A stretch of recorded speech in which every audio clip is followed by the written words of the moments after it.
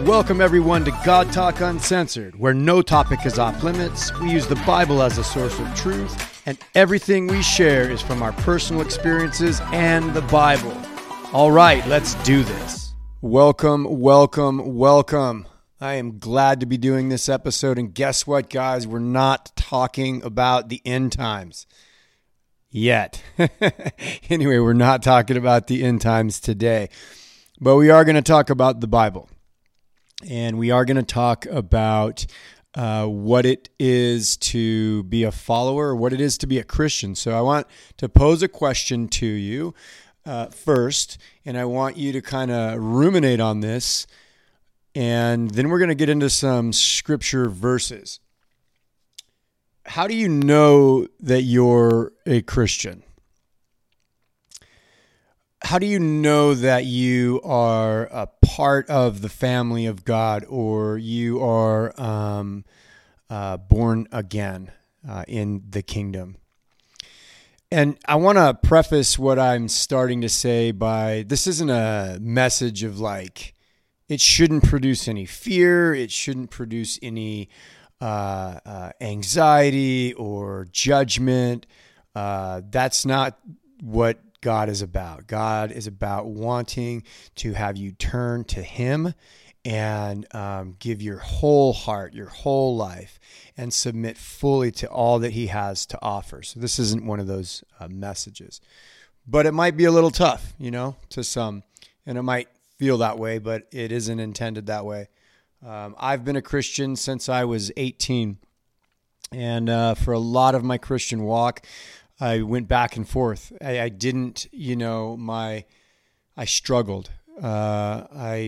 With addiction, I struggled with alcohol, I struggled with pornography, I struggled with, wanting the things that the world had to offer. I struggled with business and honesty and all of those areas. And, I didn't lay down to it, meaning that I didn't just accept the things I was doing that were sinful or whatever as like, this is my lifestyle, but it certainly was a way that I was walking things out that wasn't what God's best for me was. When we're born again, we, according to the Bible, are a brand new creation. We're a new creature. The old has gone and the new has come. But we have this dirt suit, right? This fleshly body, and we have a soul that is governed by our experiences, our past, our soul is the mind, will, and emotions, and it's usually pretty muddied, from living outside of the best life that God had for us from the beginning. And so what we're learning how to do is train ourselves to walk into the new man, the new woman, the new person that God already fully created us to be, because we are that new creation. So you would hear this saying before that we are spiritual beings having a human experience. And so we as born again people, we are made brand new. And yet we're wrestling with some of these areas in our life that don't match up to who we actually are in God.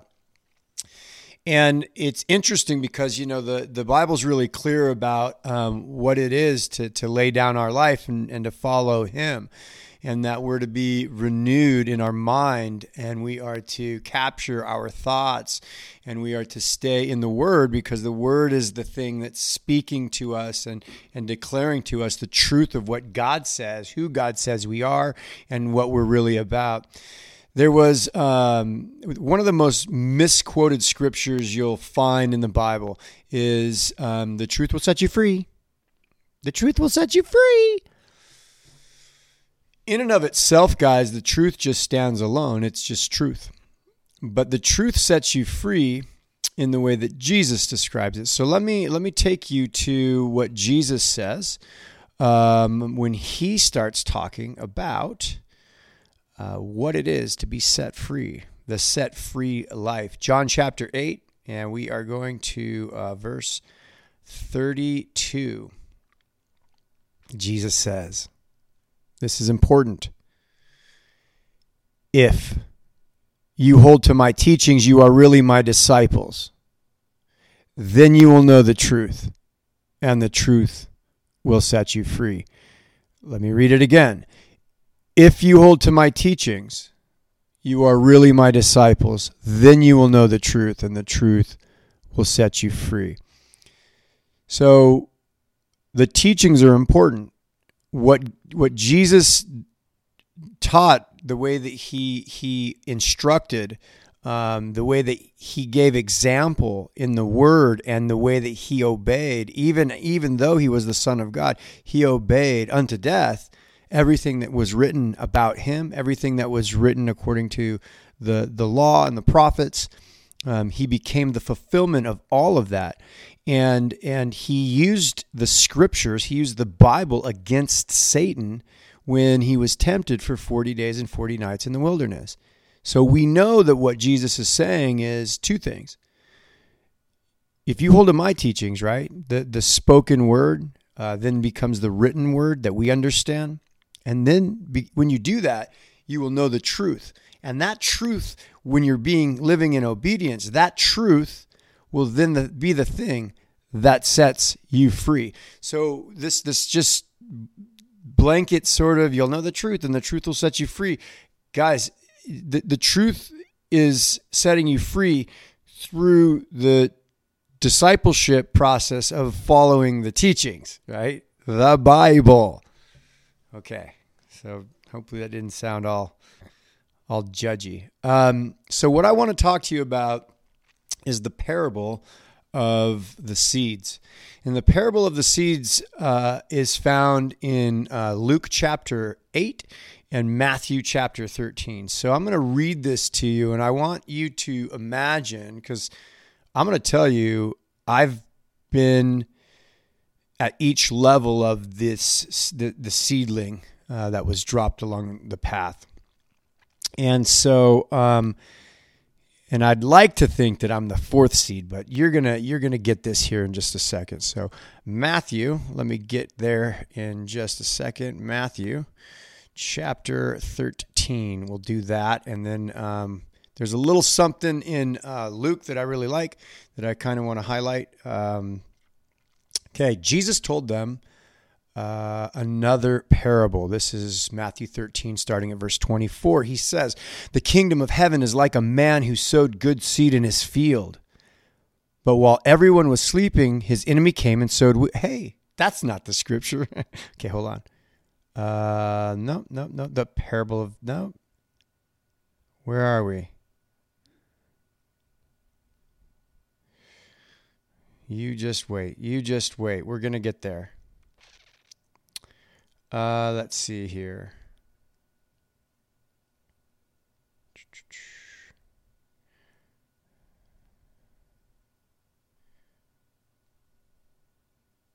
Okay, a farmer went out. Sorry, guys. We're going to do this again. All right. The same day, Jesus went out to the house and sat by the lake. Such large crowds gathered around him that he got into a boat and sat in it. While all the people stood on the shore, he told them many things in parables, saying, "A farmer went out to sow his seed. As he was scattering the seed, some fell along the path, and the birds came and ate it up. Some fell on rocky places where it did not have much soil. It sprang up quickly because the soil was shallow. But when the sun came up, the plants were scorched, and they withered because they had no root. Other seed fell among the thorns, which grew up and choked the plants. Still other seed fell on good soil, where it produced a crop 160 or 30 times. 160 or 30 times what was sown. Whoever has an ear to hear, let him hear." And then, Jesus starts to talk about the kingdom, and he then describes what this actually means. And so he says, the seed that fell on the path is one who hears the word and with joy receives it, but since it has no root, it lasts for only a short time. When trouble or persecution comes because of the word, they quickly fall away.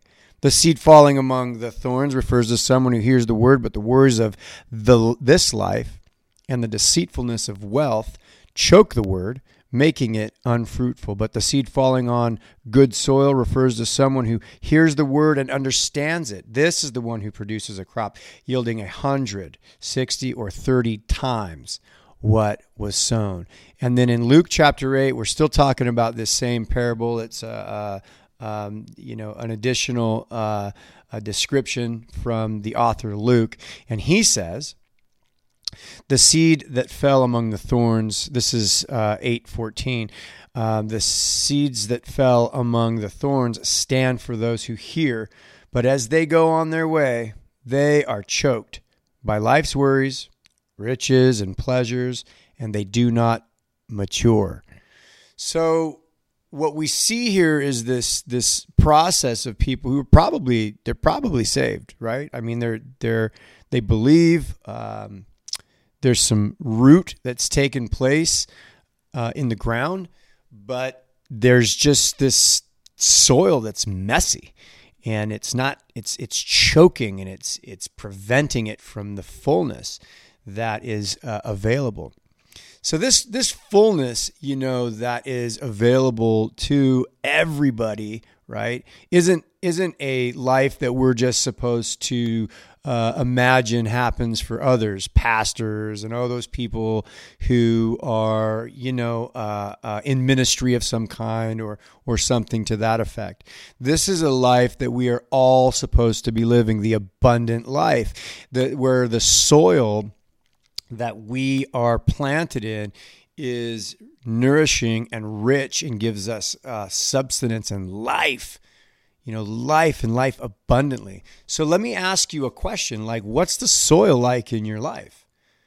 Like, what is your soil like? Typically, we will manifest or produce fruit based on how nourishing our soil is. So imagine this, right? I'd ask myself these questions many times over. What are the things in my life that I'm consuming, that I am using as fuel, that are contributing to my spiritual condition? What are those things? So is it the music that I'm listening to? Like when I get in the car and turn on the radio, is it bumping and grinding? Is it speaking a message to my spirit that is everything sort of against like the moral code, if you will, that I'm holding my life up to? Is I call that the ear gate, right? So am I opening the gate of my ear and just allowing for filth to come in? How about my eye gate, right? Like, do I spend time watching things that are opening myself up to all kinds of foolishness or entertainment that's inappropriate? Whatever, right? You can go wherever you want with that. So that would be my eye gate. And then what about what I'm consuming? And so this is different from, what I'm listening to, what I'm watching. This has to do with like, how am I taking care of my body? Or am I eating horribly? Am I constantly chowing down fast food? Or how about, cigarettes? And I smoked, by the way, for I want to say 25 years, right? So am I consuming things that are bad for my physical body?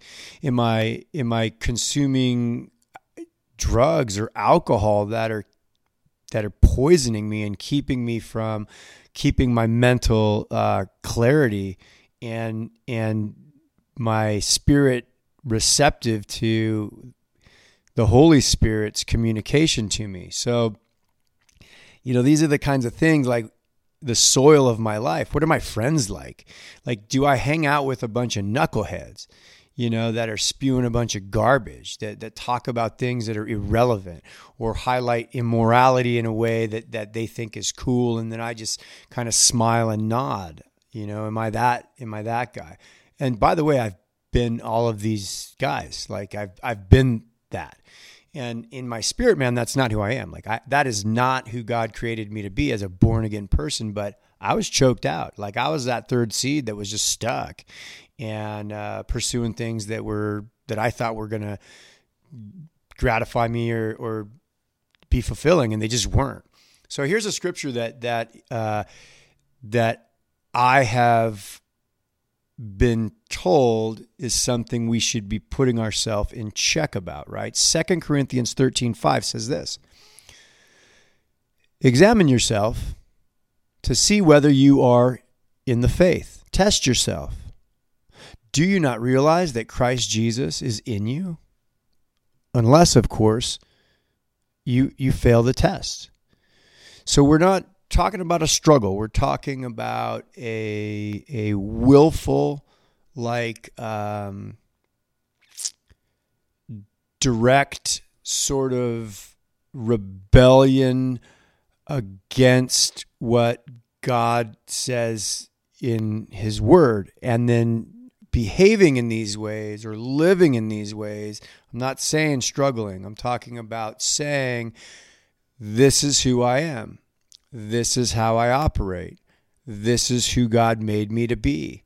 And I'm just going to keep on keeping on this way.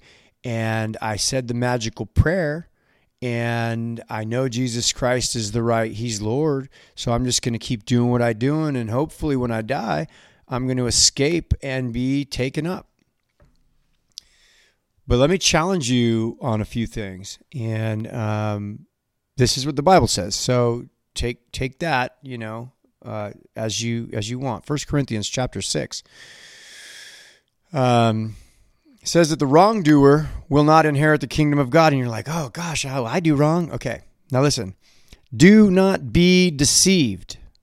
Neither the sexually immoral, nor idolaters, nor adulterers, nor men who have sex with men, nor thieves, nor the greedy, nor drunkards, nor slanderers, nor swindlers will inherit the kingdom of God.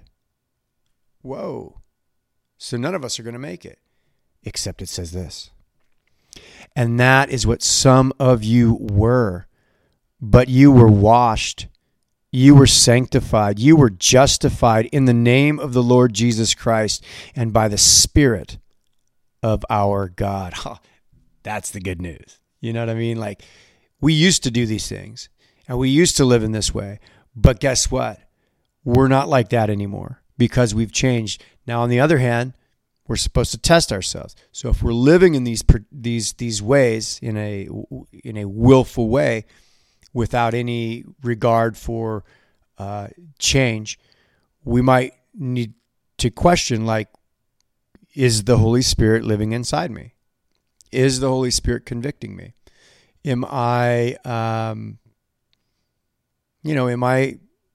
I like Jesus says, many will come on that day and say, Lord, Lord, didn't we do all these cool things in your name? And He's going to be like, I never knew you. So we can profess to be believers. We can profess to be to admit Jesus is Lord, but we're not actually, like I read in the very beginning, where Jesus says to those who believed Him, right? If you hold to my teachings, then you are truly my disciples, and then you'll know the truth, and the truth will set you free. But imagine this when we're talking about fruit, right? Imagine the fruit of our life. Now, by the way, Galatians chapter 5 is the fruit of the Spirit. Most people know that the fruit of the Spirit is love, joy, peace, patience, kindness, goodness, faithfulness, gentleness, and self-control. That is the fruit of the Spirit. But guess what the fruit of the flesh is? And this is where we have to test ourselves and go, is this a way that I'm living my life? And this isn't about condemnation. This isn't about judgment. This is about examining ourselves. And if we're a born again person who's following Jesus, the conviction of the Holy Spirit should tell you, stop it, because it's not who you are. And if you live in a particular way and you don't even care at all because you feel like this is how God made you, you might not be saved. I'm just throwing that out there. And we're going to have an opportunity at the end of this to really examine some of what it takes to just give your life to Jesus. But listen here. So before the fruit of the Spirit, it talks about the acts of the flesh, right? The fruit of the flesh. And it says they're obvious: sexual immorality, impurity, and debauchery. This is Galatians 5 again. Idolatry and witchcraft, hatred, discord, jealousy, fits of rage, selfish ambition, dissensions, factions, and envy, drunkenness, orgies, and the like. I warn you, as I did before, that those who live like this will not inherit the kingdom of God.